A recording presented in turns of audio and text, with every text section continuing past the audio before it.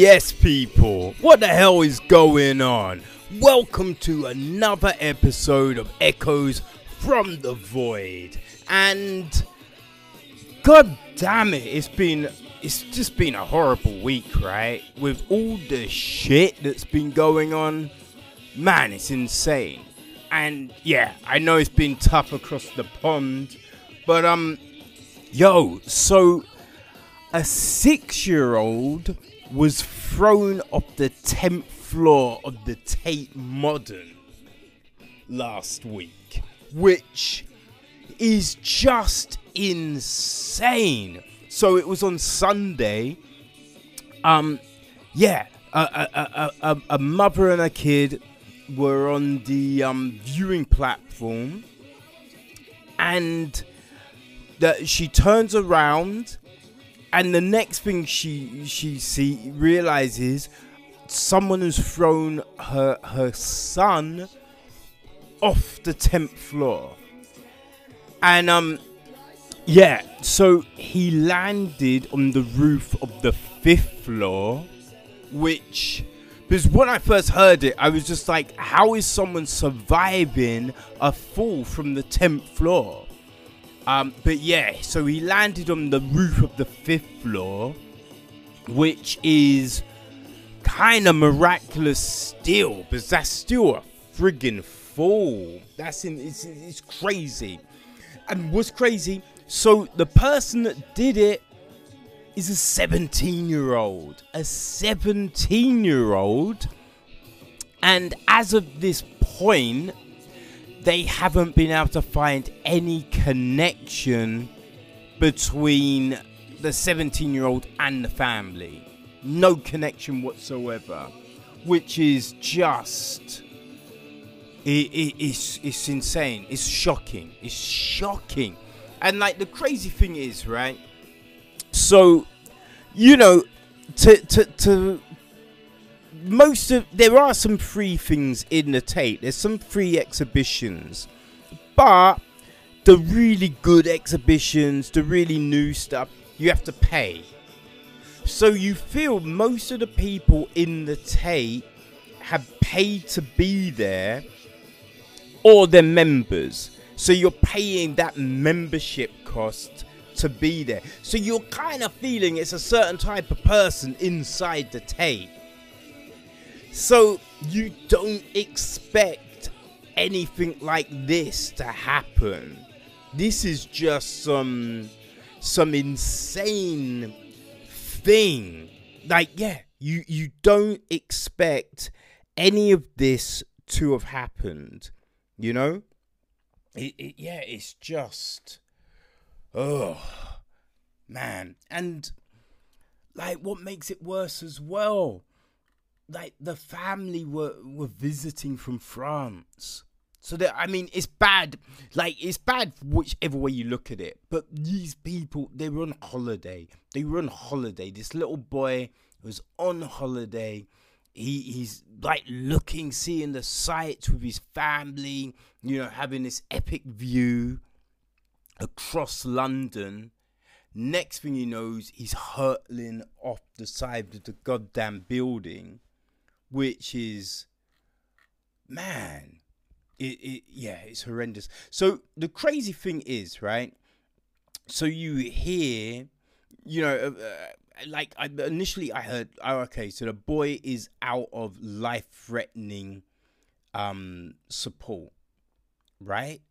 But then you read a day later that he's got a fractured spine and head injuries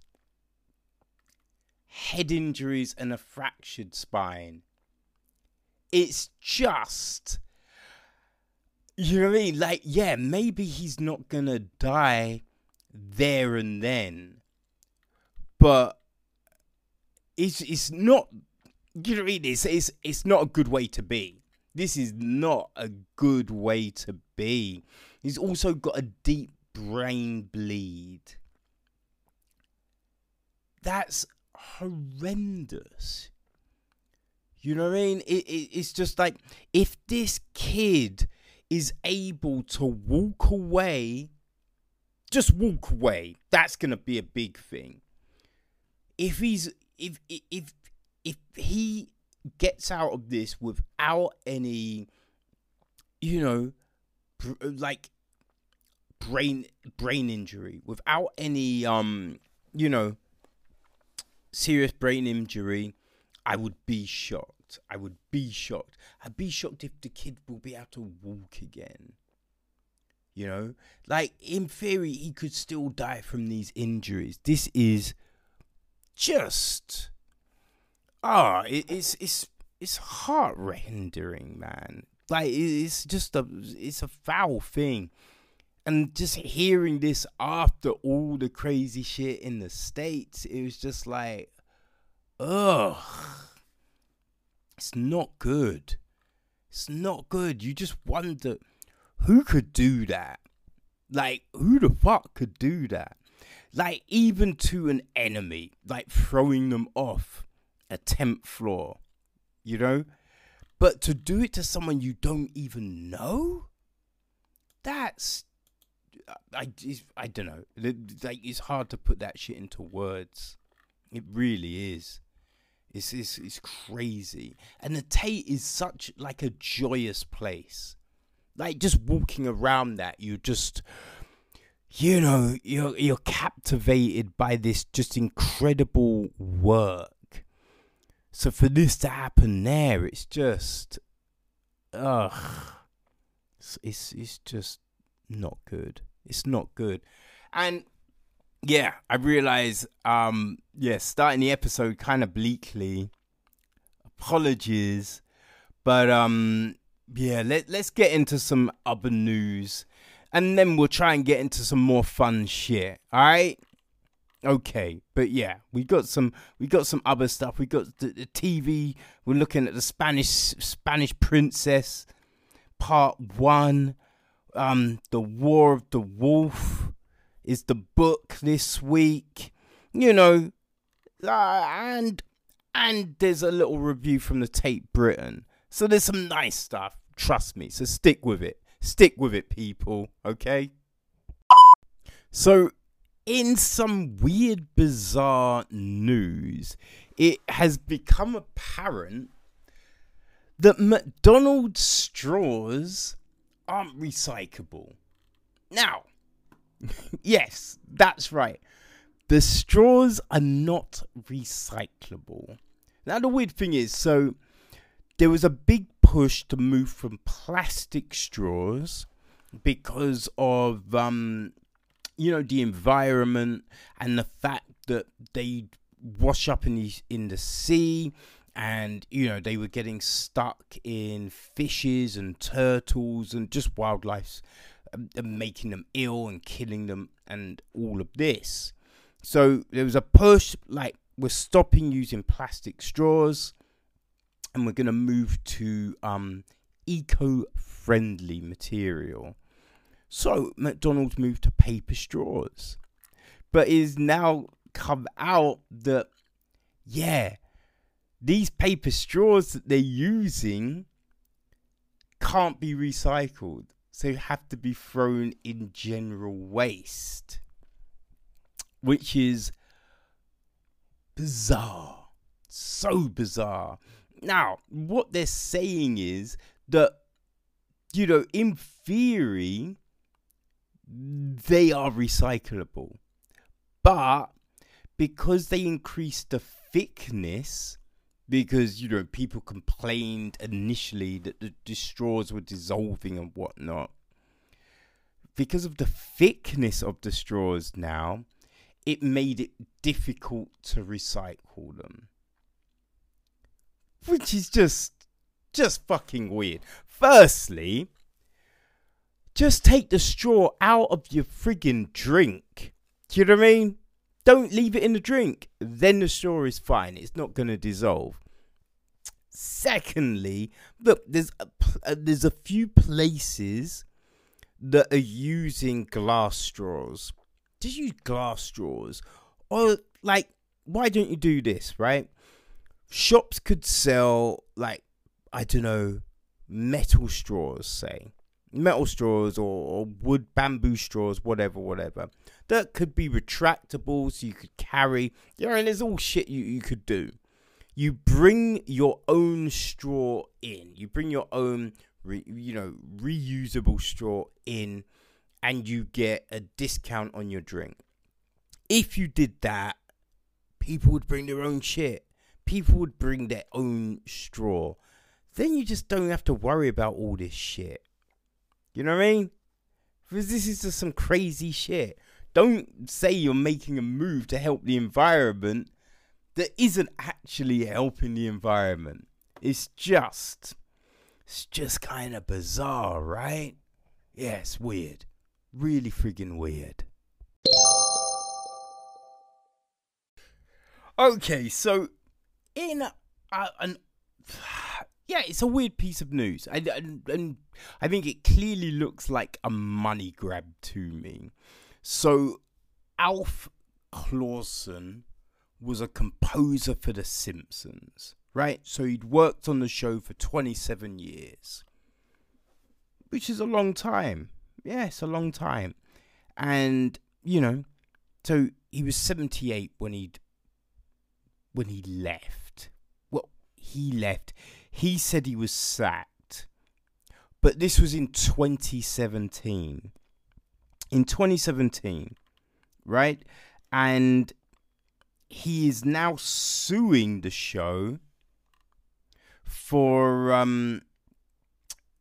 allegedly firing him due to his age and disability. That is what he is saying. And he said this reason was pretextual and false. Yeah. Instead, plaintiffs unlawfully terminated my contract due to perceived disability and age. Which is, that's what he's saying. Now, there's no word on, what the disability is that he's saying was one of the reasons for him to be sacked. But yeah, so after he left the show, Fox brought in Bleeding Fingers Music, which is a production company which was founded by Russell Emanuel, Hans Zimmer, and Steve Kofsky. Now, so Clausen's suit says that his replacement was substantially younger in age, who was not paid, the same as him. So they got this person who was younger for less money, and they're not disabled. But, the weird thing about this is, firstly, it's he waited 2 years before he filed. That's weird. Now Fox is owned by Disney. Now you're filing. So that's the weird thing, right? But the other part of this is, you're essentially saying that when you left, they should have brought in another 78-year-old or someone within that age frame, which, no one is under any requirements to do that. That's just it's a weird thing to kind of say that, my replacement was younger. That's not allowed. Also, the other weird thing about this, right? So you're saying you were sacked because of a disability. You're not saying what that disability is. So it could be thought that whatever disability Alf Clausen has is a non-visible disability, right? So then the thing is, how does he know that his replacement also hasn't got a non-visible disability? He doesn't know this. But he's saying, oh, my replacement doesn't have a disability. They're younger and they're not disabled. Something he does not know. And then, oh, because they're not paid, because they're getting paid less than what you were, that's a crime? No, because he'd been working on the show for 27 years. So, over that time, he's getting pay rises, all of this, bonuses, everything, it all adds up. So, someone coming in, obviously, they're not going to be on what he was on. You've got to build to that shit. So, it's just it's a weird lawsuit. And, yeah, it just screams money grab, because you're like, oh shit. At least 4 films that Disney has put out this year have gone over $1 billion. So, those motherfuckers got money. I want some of that. Like, I would be curious to know if this goes anywhere. Because, it just screams of bullshit to me. So I'm kind of curious. I want to know what's going to happen. Chances are it gets settled out of court. Just because no one wants this bullshit publicity. But, it just screams money grab, man. It just screams money grab. Oh, and gonna end the news this week with I think my favorite story of the week. So this is great. This is so fucking great. There was a guy in Spain was caught fly tipping. So which is so weird. His friend videoed him throwing an old refrigerator off into a ravine. So, for some reason, who knows why, but they videoed him doing this, joking about recycling, and they must have posted it on social media or something. But so the city council of this Spanish city called Almeria, they found the guy, fined him $41,000, like $50,000, and made him go down the ravine, collect the fridge, and then recycle it properly. Which is great. It's great. Firstly, what a moron. Do you know what I mean? Why are you videoing yourself doing this stupidness? Like, why aren't you recycling it? Because it's not that difficult. Come on now. It's not that friggin' difficult. So, and showing off on social media. It's about time that shit bites people in the arse. So I think it's hilarious that he got caught, got fined a big chunk of cashola, and was made to go down the ravine and collect the fridge. So it's great. So with all the bullshit happening in the world, it's nice to see these little things kind of helping to tip the, well, it's not really going to tip the scale from all the shit from last week, but it's something, right? It's something. Okay, so let's let's talk about a little Tate visit, right? Let's do that. Brighten the mood. So I tried to go and see it at the weekend. As you might have heard in last week's episode. But it was just crazy. It was so damn busy. So luckily the Tate was doing a members private view. So I went down to that. Yo, such a big difference, man.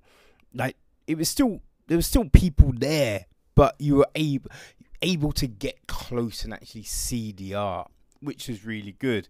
So I was happy that I got to see the new Van Gogh exhibition at the Tate Britain. All right, so this is what it says. So yeah, it's the EY exhibition Van Gogh and Britain presents the largest collection of Van Gogh's paintings in the UK for nearly a decade. Some of his most famous works will be brought together from around the world, including Shoes, Starry Night over the Rue, La Arlene, and two works he made while a patient at the St. Paul Asylum, at Eternity's Gate, and Prisoners Exercising. They will be joined by the very rarely lent Sunflowers from London's National Gallery. Van Gogh lived in England as a young man for several crucial years. He walked the streets alone, dreaming of the future. He fell in love with British culture, especially the novels of Charles Dickens and George Eliot, and he was inspired by the art he saw here, including paintings by Constable and Millas, which are featured in the exhibition. They affected his paintings throughout his career.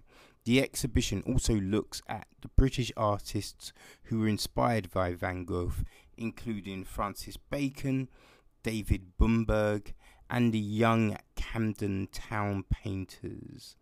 It shows how his vision set British artists on the road to modern art. What I didn't realize, when I saw this advertised, I just really paid attention to Van Gogh. You know, I saw the EY exhibition Van Gogh. I didn't see the and Britain part. So when I came in, so there was a large text on the wall as you come in. And I was looking at this and it was like, oh yeah, so Van Gogh lived in Britain. I was like, huh, he lived in Britain. Then I turned around and I saw Van Gogh and Britain. Oh, that makes a lot of sense. I understand now. So yeah, it was interesting to see to see it all. Like, I think one thing that is really I always find interesting about Van Gogh's work is that, like, really his style pretty much stays the same in essence, but what you do notice is, like, some pieces look like he did them very quickly or were rushed. You know, other pieces look more meticulously put together, you know, and like more care's been taken. You have some pieces where the main point of focus is really articulately done, and then just the background is like, yeah, whatever. And then you have like the work which is like, say it just has one kind of going over, right? So he paints it and it's like a delicate finish, and then his heavier stroked pieces that, you know, you can see really thick layers of paint and all of this. Oh, and then I forgot the last kind of work. So you've got the pieces that when you get up close, it's all a bit kind of like really thick and heavy. But when you step back and you look at them, like it's just this really great like forest or something like that. And yeah, they're the kind of things so it's like, you know, when you're looking at the work, and especially, you know, when you need to get close to be able to see the work. So some of it, yeah, it's fine getting close. Other bits, you know, yeah, it's harder to see because you get the best view when you step back and look at it. Because when you get up close, it's blockier. You know, it's not as intricate. But, you know, from afar, it's crazy. And, you know, I think those pieces are even more intricate because you're just like, you get the real feel from standing back. So to draw it in a way that, you know, gives this real intricate feel from afar, that just seems crazy because up close, it's not like that. So being able to draw it in that fashion, knowing that the real view is from a distance, yeah, that just seems crazy, right? That seems like it just takes a lot of skill, you know, to be able to do that. So it was fascinating seeing all the work together and seeing all these different styles of his individual style, you know, in one place. So you can look and just compare and everything, you know. So yeah, it's an interesting exhibition. The thing that I found so disappointing, though, so disappointing. Like a lot for most of the exhibitions you see in the Tate. So yeah, they've got the text. It's not always huge, but you know, there's some, like the main text, you know, the overview text is often big. And that's usually black on a white background. So if you stand up really close, you know, you can read it, right? In this exhibition, they like, look, I'm fine with the fact that, you know, they wanted the walls to all have a different shade. That's fine. I don't have an issue with that. But be conscious with the text color, you know? It's like they had this dark orange color for the walls in one room. Then they had black text on top of this dark orange. So difficult to see. Couldn't see it. There was no attempt. If I'm trying to read that, I'm fucking up my eyes. You feel me? Then in another room, grey background. Right? So they had white text in some places. Not a good look. And in other places, black text. Again, not a good look. The colours don't work. And this was a theme going through all the rooms. That, yeah, they made it in a way that aesthetically, you know, people might think, oh, that's great. But when you break it down, it's not accessible, man. They made it extremely difficult to see. And the thing that really is frustrating, like the audio tours aren't cheap. They're not cheap. And it's just like, look, I pay a friggin' membership. Yo, throw me a motherfucking audio tour for free. You know what I mean? Like, that should be part of the friggin' membership deal. A free audio tour. You know, I think they knock 50p off on a concession. Fuck you, Tate. That's bullshit. It's bullshit. Especially when you have made it impossible to actually make even a stab at seeing the text in the exhibitions.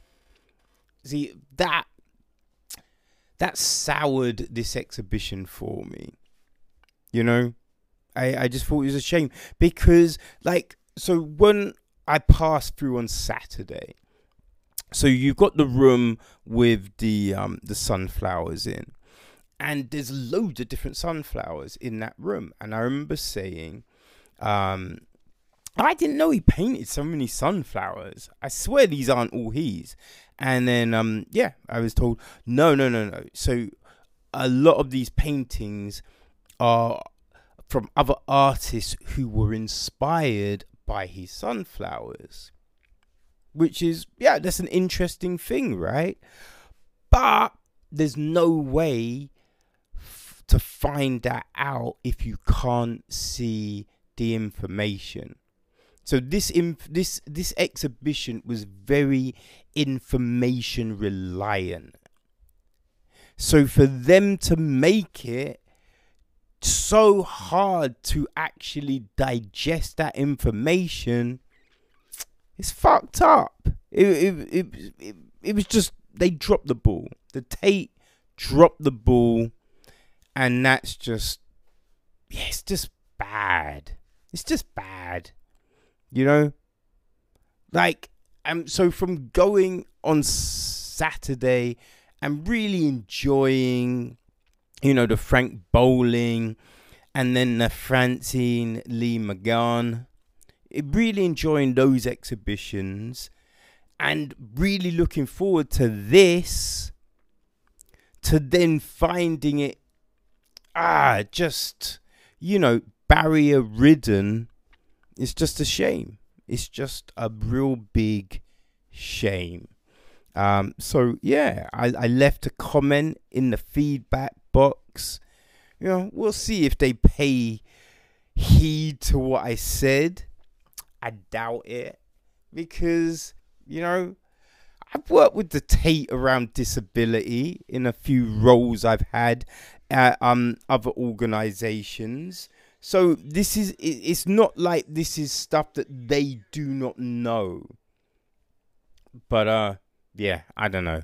We will see, right? We will see.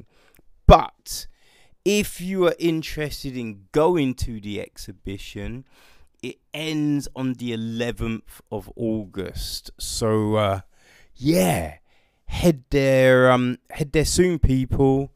Head there soon.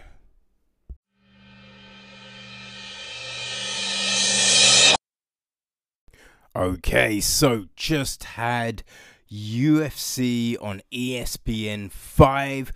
Colby Covington v. Robbie Lawler. And, going into this, the whole thinking was it could clean up who is going to be the next challenger for Kamaru Usman's welterweight title. You know, if Covington wins, he gets the next shot. If Lawler wins, he positions himself in the mix and is very close to a title shot. And then on this card as well, we had some great fights. You know, we had some great fights. Like Scott Holtzman was on the card. We've got the co-main event, which was Jim Miller against Clay Guida. And you have rising stars like Nasrat Hazmarat. You had the return of Mickey Gall. What could he do after he's lost to Diego Sanchez? Also, Antonina Shevchenko, Valentina's little sister. She was going to be making a return after a loss to Roxanne Modafferi. So, it was just like, ooh, what's going to happen? How are people going to respond? You know what I mean? And yeah, not a bad card. Some really good fights, man. Some really good fights. Okay, so look, if this is your thing, you can get the full breakdown on Chin Check. So yeah, if you're subscribed, that's probably downloaded, so you're all good. If not, yeah, just go take a look and grab the episode. But yes, it was a good fight. It was good, lot of fights. We'll just give you the last two. Jim Miller, Clay Guida. It was really good. It was very short, but it was a great fight. Really was. So Guida comes out like the Energizer Bunny he is.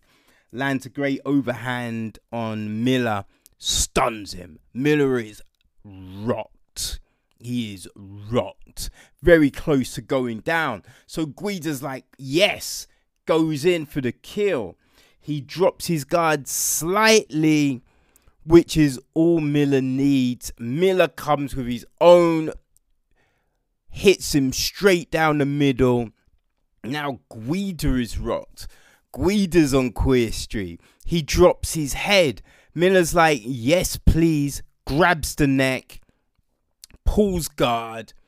And yeah, it's got him in a guillotine. And it's tight. It's so tight. Chokes him the fuck out. Now, yeah, could you say it was a late stoppage? It kind of was. It wasn't crazy late. But yeah, I kind of felt that when the referee grabbed his arm and the way his arm dropped, yeah, you could see he was out. You could see he was unconscious. But yeah, it was a great victory for Jim Miller. The main event. Oh man, it was a great performance from Covington. It really was. He threw like over 600 shots. But Robbie Lawler, I have no fucking clue what he was doing. He just wasn't doing anything. He was not throwing shots. You kind of feel if the Robbie Lawler who beat Rory McDonald, who beat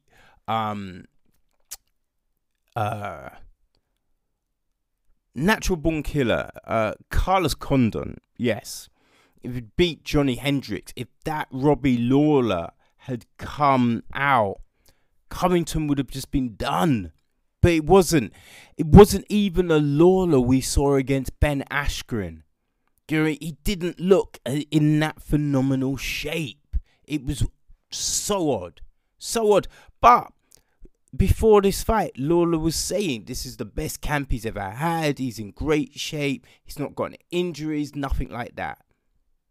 So, hey, we have to assume he's fine. He was fine. But for some reason, he did not want to throw a shot. Didn't want to throw a shot. Also, it's just like, look, you know you're fighting Covington. You know that. You know his takedown is good. But it's like Robbie was so easy to take down in those first 2 rounds. It was insane. Because, you know, we've seen him have better takedown defense than what he showed in this fight. He just looked off all the way. Now, 3rd round onwards, Covington wasn't able to just take him down on wheel. So you had that. But still, Lawler wasn't really doing much. 4th, 5th round, Lawler started to press forward more. Started to come forward, own the center of the ring. He still wasn't throwing for anything, though. Like, occasionally a 1, 2, but that was it. No combinations. When he did land, they were big. They were shots that, like, stung Covington. But for whatever reason it was, he just didn't want to throw. Didn't want to throw. And then in the 5th round, you're like, look, he needs to knock him out. That's clear. He needs to knock him out. Still didn't do anything. You get the thing saying it's a minute left. So you're thinking, okay, Robbie's going to unload now. Nope. 30 seconds left. Okay, now, nope. 10 seconds left. I don't think Lawler threw one punch in the last 10 seconds. This was the weirdest display from Robbie Lawler. The weirdest display. But, hey, can't take anything away from Covington. He imposed his will. He went in with a strategy and he stuck with it. So, yeah, really good from Covington. Odd from Lawler. This wasn't a bad fight card. Wasn't a bad fight card at all. Some really fun fights, especially on the preliminary card. But yeah, for all of that information, go check out Chin Check, people. Alright? So this week, I had the chance to check out part 1 of The Spanish Princess, which is a historical period drama developed by Stars TV. So it was 8 episodes, and it was put together by Emma Frost and Matthew Graham. So they developed this series from a couple of books by Philippa Gregory, who is a historical novelist. The books were The Constant Princess and The King's Curse. And this series was a sequel to The White Princess, which was then followed by The White Queen.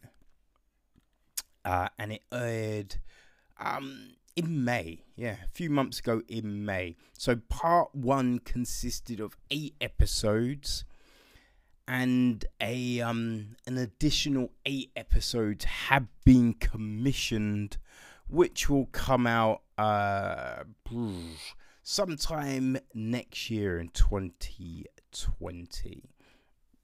So the premise of this is teenage princess Catherine of Aragon, daughter of Spanish rulers Isabella and Ferdinand, finally travels to England to meet her husband by proxy, Arthur, Prince of Wales, heir apparent of Henry VII of England, to whom she has been betrothed since she was a child. Unwelcome by some, she and her diverse court, including her lady-in-waiting Lena, who is of Moorish ancestry, struggle to adapt to English customs.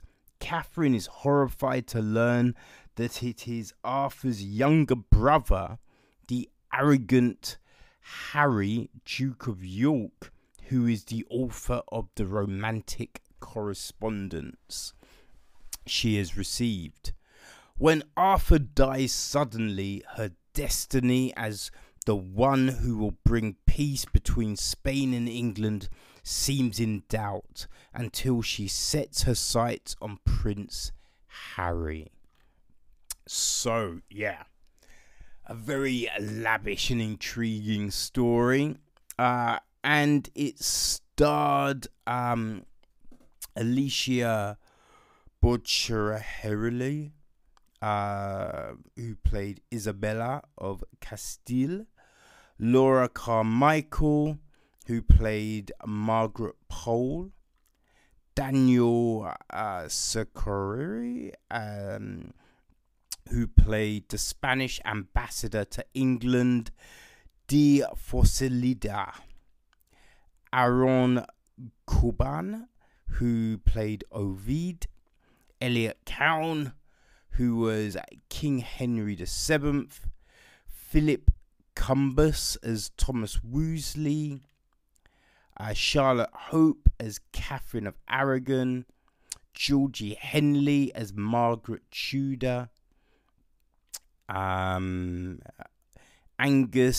Imrie as Arthur, Stephanie Levy-John as Lena de Cardons, Alan McKenna as Richard Pole, Alexandra Muan as Elizabeth of York, Rory O'Connor as Harry, Duke of York, Nadia Parks as Rosa de Vargas, who was a number of Catherine's ladies in waiting, and Harriet Walter as Margaret Beaufort. So yeah, it was a huge cast, and this is a story that has been told so many times. There's so many books written. There's been films, TV series. It's part of an epic history, really. So it was just like, oh, what will this take be like?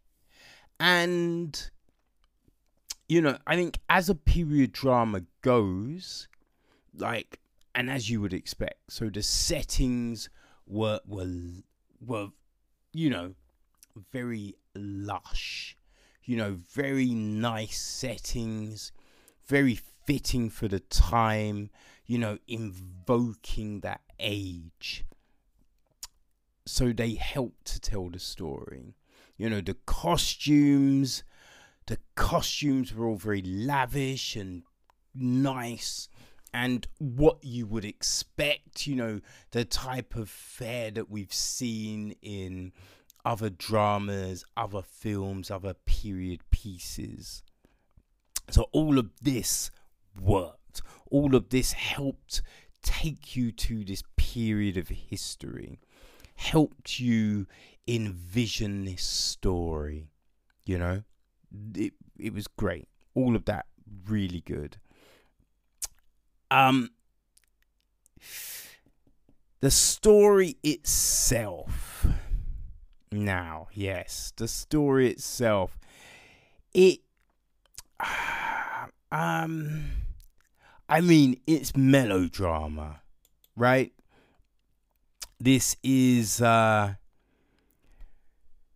it's like a soap. It was, had those elements and the melodrama with this rendered historical piece, this moving painting, as it were. And I think if you didn't know the story, if we haven't have had other things, this would be a fine piece. It would be a fine piece. I think there was some loose and fast plays with history. Yes, I mean, some of the main stuff was probably the ages of the characters. Because in fact, like, Catherine and Arthur would have been 15. Henry, or Harry at the time, would have been, I think, 10 when the wedding first took place, coming on to 11. And also time periods. So when Harry finally marries Catherine and becomes Henry, he's 18 now. But within this story, everything kind of moves pretty quickly. So yeah, there was a big gap in time. So essentially, probably roughly 7 years from the death of Arthur to then the marriage of Harry. So yeah, there's a lot of craziness with time frames, things like that. I think also then, because we're having like Lady Beaufort, she's being depicted as this evil kind of manipulator and Margaret Pole. There was a lot of Margarets at that time. You know what I mean? Like Margaret Tudor, like, you know, this Lady Bulford was Margaret Bulford, and then you've got Margaret Pole, Maggie Pole. It's a lot of Margarets, man. You know what I mean? They weren't very original with the names. But yes, so Margaret Pole, Maggie Pole, is depicted as this saint, essentially. And, you know, from what we know of the time, like, and life on court, it was so duplicitous. You know what I mean? Like, to survive, you had to lie and cheat. You know, you couldn't be a saint. Because, it was clear saints wouldn't survive. You know what I mean?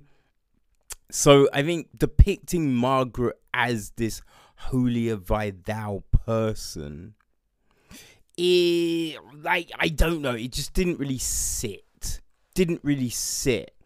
And then when she's doing things like siding with Edmund and stuff like this, it's all a bit, you know, because you put yourself in that place, so you can't then act all, you know, like, I'm innocent, I'm so innocent.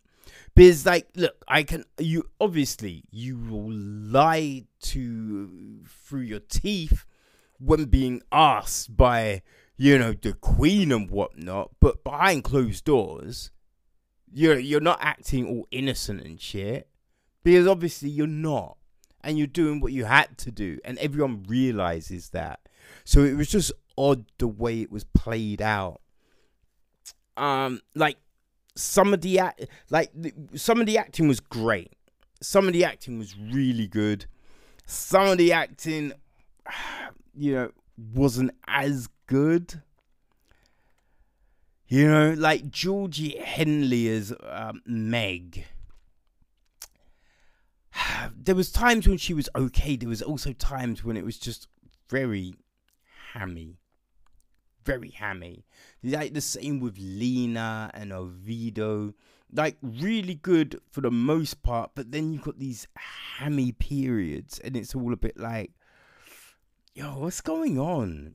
Like, it just seemed like sometimes the supervision, you know, the production, the direction was on point, and other times it was just like, yeah, you know, just do what you want today, which was a bit odd. I think my biggest peeve, well, one of them, and it's the same with a lot of the period pieces. I find, like, for the most part, BBC does this well. You know, BBC does this well. And when they team with HBO, like Rome, things like that, it's done well. Like other people, and the problem is, there's this kind of conceit to have everything looking spotless, everything to be shiny and clean. But, like, look, we all know that, you know, there was squalor in that time. You know, just walking through the streets, you're walking through feces. So there's that. People didn't bathe every day. You know, like to bathe every day, that's just not happening. It's not happening. So, for everyone to have white teeth and perfect clothing and stuff like that, it's just like, it's not gonna happen. You know, then especially like soldiers to be like really spotlessly clean and stuff, not gonna happen. Like your uniform should show wear and tear, just all things like that. Now this was done really well in Rome. You know, it's done really well in like the Tudors and certain things, but yeah, in this, everyone's just a bit too clean, a bit too perfect, which doesn't fit the narrative of what we know from the time. And, you know, you can have these great sets, you can have, you know, these marvelous settings. But when you have, you know, neglect on things like, you know, cleanliness and white, you know, just things like that, that can pull you out. You know, so what we understand, what we know, and what we're seeing, if it doesn't mirror up, that can, you know, distract you, take you away from what's been painted initially, which is a big shame, you know? So yeah, there's that. That's a big issue. Yeah. But look, as I said, essentially, this is good. It's not a bad series. You know, it's well put together. Like, do I think 8 episodes were needed? You could have cut it. You could have cut it down. Like, maybe, I don't know, 6 episodes. There was definitely some filler. There was definitely some filler here. And just other things that, you know, was just a bit like, you know, these kind of things don't really work. So there was some of that. But yes, essentially, this wasn't a bad show. It's pretty decent. If you're not too fussed about complete accuracy. Now, it does say after each episode that things have been changed from the exact history. It does make that clear. So if you're fine with all of that kind of thing, yeah, this will be you all day. You know, if you are a bit of a stickler, you know, this may it may rub you the wrong way in places, but yeah, for the most part, it's pretty decent. So yes, this is the Spanish Princess, and you can get it from the 12th of August. That's when it's going to be released on DVD. Yeah, it's certificate 15 with a running time of 448 minutes. There's 2 discs, and there are some Spanish subtitles. During most episodes. Yeah. There's not a lot, but there are some. But yes, check it out if if this is your cup of tea. Okay, so this week I read War of the Wolf, which is the 11th book in the Saxon Stories series by Bernard Cornwell. And it was narrated by Matt Bates. Okay, so this is this is what it says about the book. Perhaps the greatest writer of historical adventure novels today, Bernard Cornwell has dazzled and entertained readers and critics with his page-turning bestsellers. Of all his protagonists, however, none is beloved as Uhtred of Bethenberg. And while Uhtred might have regained his family's fortress, it seems that a peaceful life is not to be, as he is under threat from both an old enemy and a new foe. The old enemy comes from Wessex, where a dynamic struggle will determine who will be the next king. And the new foe is Skull, a Norseman whose ambition is to be king of Northumbria, and who leads a frightening army of wolf warriors, men who fight half crazed in the belief that they are indeed wolves. Uhtred, believing he is cursed, must fend off one enemy while he tries to destroy the other. In this new chapter of the Saxon Tales series, a rousing adventure of courage, treachery, duty, devotion, majesty, love, and battle, as seen through the eyes of a warrior straddling two worlds. Uhtred's return to fight once again for the destiny of England. Yeah. And I think one big thing is, so this series has been called Game of Thrones but real, which is a bit not quite real, because Uhtred is a made up character, but it is set around real events. So that's the big thing about this series, you know. And at the end of each book, Cornwell like goes through and says, okay, this was true, this I made up so I could take the readers to this, and bum bum bum. So you get that kind of insight, which is always interesting. And it's been turned into a TV series from the BBC and Netflix called The Last Kingdom. I think so far it's got 3 seasons. I don't know if it's getting more. I think that's the big question. You know what I mean? Because there's enough books, but yeah, who knows what's happening. Like, the TV series is okay. I think some of the castings aren't the best, but you know, it's one of those things. But we're talking about the book. Okay, so yeah, the book's okay. You know, I didn't mind it.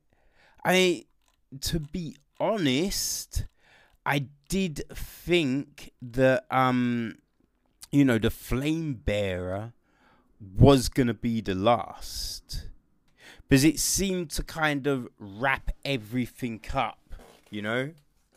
So yeah, I wasn't expecting this one, which just kind of appeared one day when I was flicking through Audible. So I was like, oh shit, okay. And I do believe there is a 12th book coming. Yeah. Which is, I don't know, it's a strange one, because the stories are interesting. But I think the thing that really jumps out about this one is that although the story is interesting, it is very similar to previous outings. So I don't think we're really getting much new. You know, and even on the historical front, there's not a whole heap happening. You know, we're still in a transitional period, and you know, there wasn't a lot happening. There wasn't any big major moves or anything.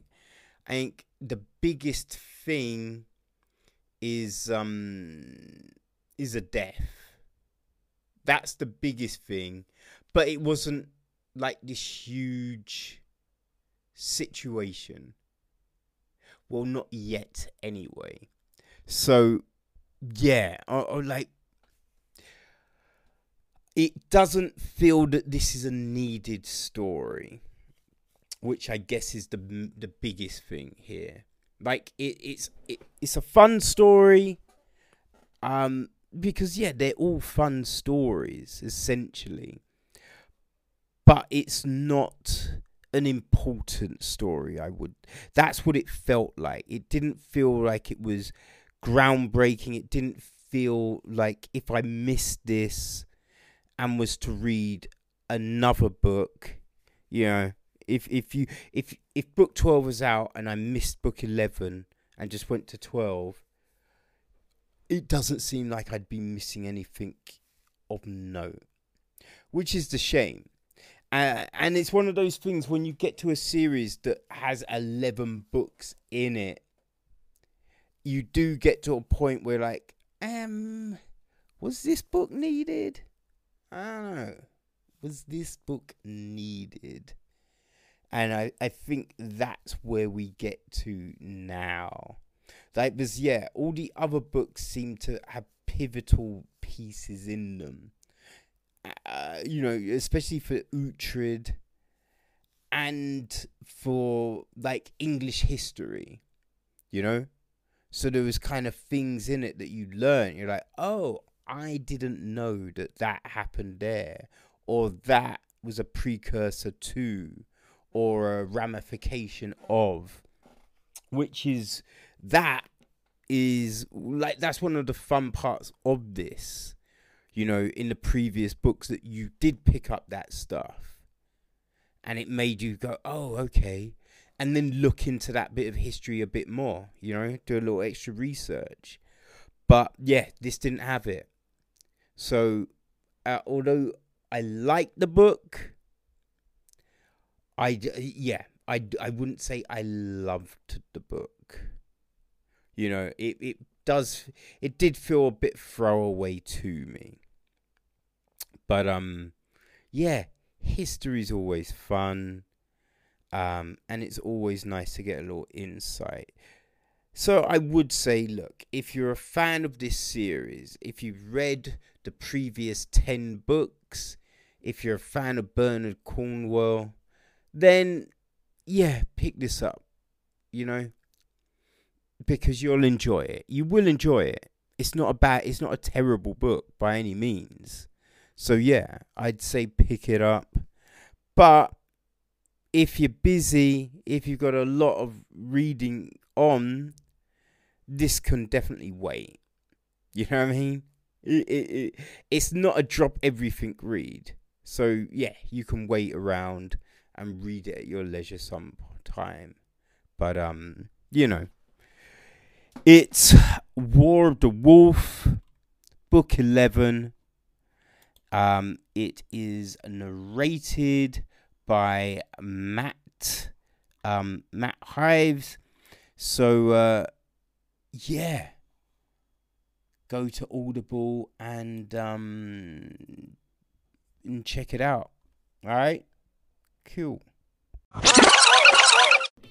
Well, that has been another episode. So hey, as we draw it to a close, let's hit with some little TV news before we bounce, right?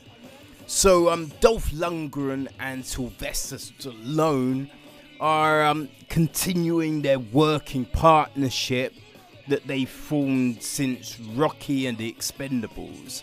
So yeah, the new plan is a TV series.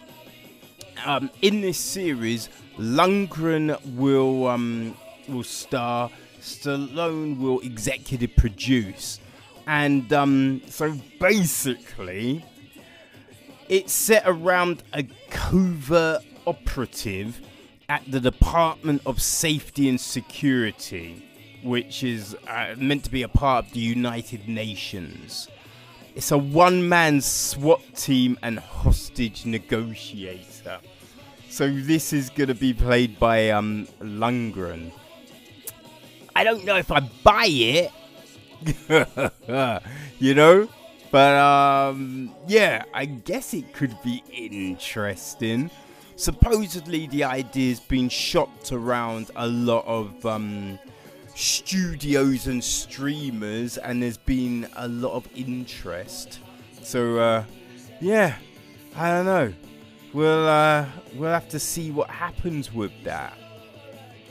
So over at ABC, Agents of S.H.I.E.L.D. is drawing to a close, and so the network is now looking to replace it with a new TV series that focuses on a female superhero. There's no real plan, but it is their kind of strategy now, to have female-focused shows. So, I don't know, like, if you think about Marvel's catalogue of heroes, there is a lot of female characters that, this could be based around. So, we'll see what happens. But I wonder, well, I guess you couldn't do a lecture because she was probably part of the whole Netflix deal. But there are a lot, and especially that now the X-Men, Fantastic Four and all of that are back under the House of Mouse. So, we'll have to see what happens. So, what next? Well, people, one of my favorite one of my favorite films. One of my favorite films from the 90s has to be Paul W.S. Anderson's 1997 sci-fi horror show, Event Horizon. It was a tremendous film. It started Sam Neill, Lawrence Fishburne, Kathleen Quinlan, Sean Pertwee, Jason Isaacs, Jolie Richardson. It was just a classic show. Film. I keep on saying show. Well, I keep on saying show because Amazon and Paramount are planning to turn it into a TV series. Yeah, I know. I don't know if it will work. I mean, like, yes, the nature of the film would work as a TV show, but I don't know if, just the kind of, if this will work now. It was great then. It was great in the 90s, but we've had so much stuff that has kind of spawned from this. So yeah, will it work as a TV show? Who knows?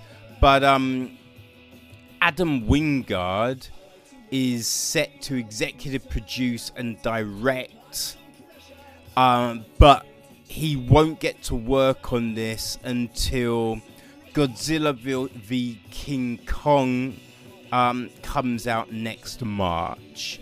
So a little bit of time to wait and see what happens, right? So yeah, in other news, I'm not quite sure. I think it might be for Amazon, but Tiffany Haddish, Blair Underwood, Carmen Elenko, Garrett Morris and Kevin Carroll have all been cast. No, sorry, it's a Netflix, in a new 4-part limited series called Madam C.J. Walker, and it deals with a black hair care pioneer mogul. It's being produced by LeBron James and Octavia Spencer's production company. Spencer is going to be playing the Walker character, and it's just set at the turn of the century America, and just how this lady overcame some weird marriages, cultural diversity of the time, family challenges, rivalries, to become the first black self-made female millionaire. So it's an interesting concept that will be interesting. I'm looking forward to checking this out. And finally, oh, apologies, people. But yeah, in some good and bad news, so FX have renewed Atlanta for a fourth series, which, you know, that's great news, right? In the bad news, though, the third season hasn't even gone into production yet. So, yeah, that's a bit irritating. But, so both series are going to be 8 episodes long. And, so now the idea is to shoot them back to back in spring next year.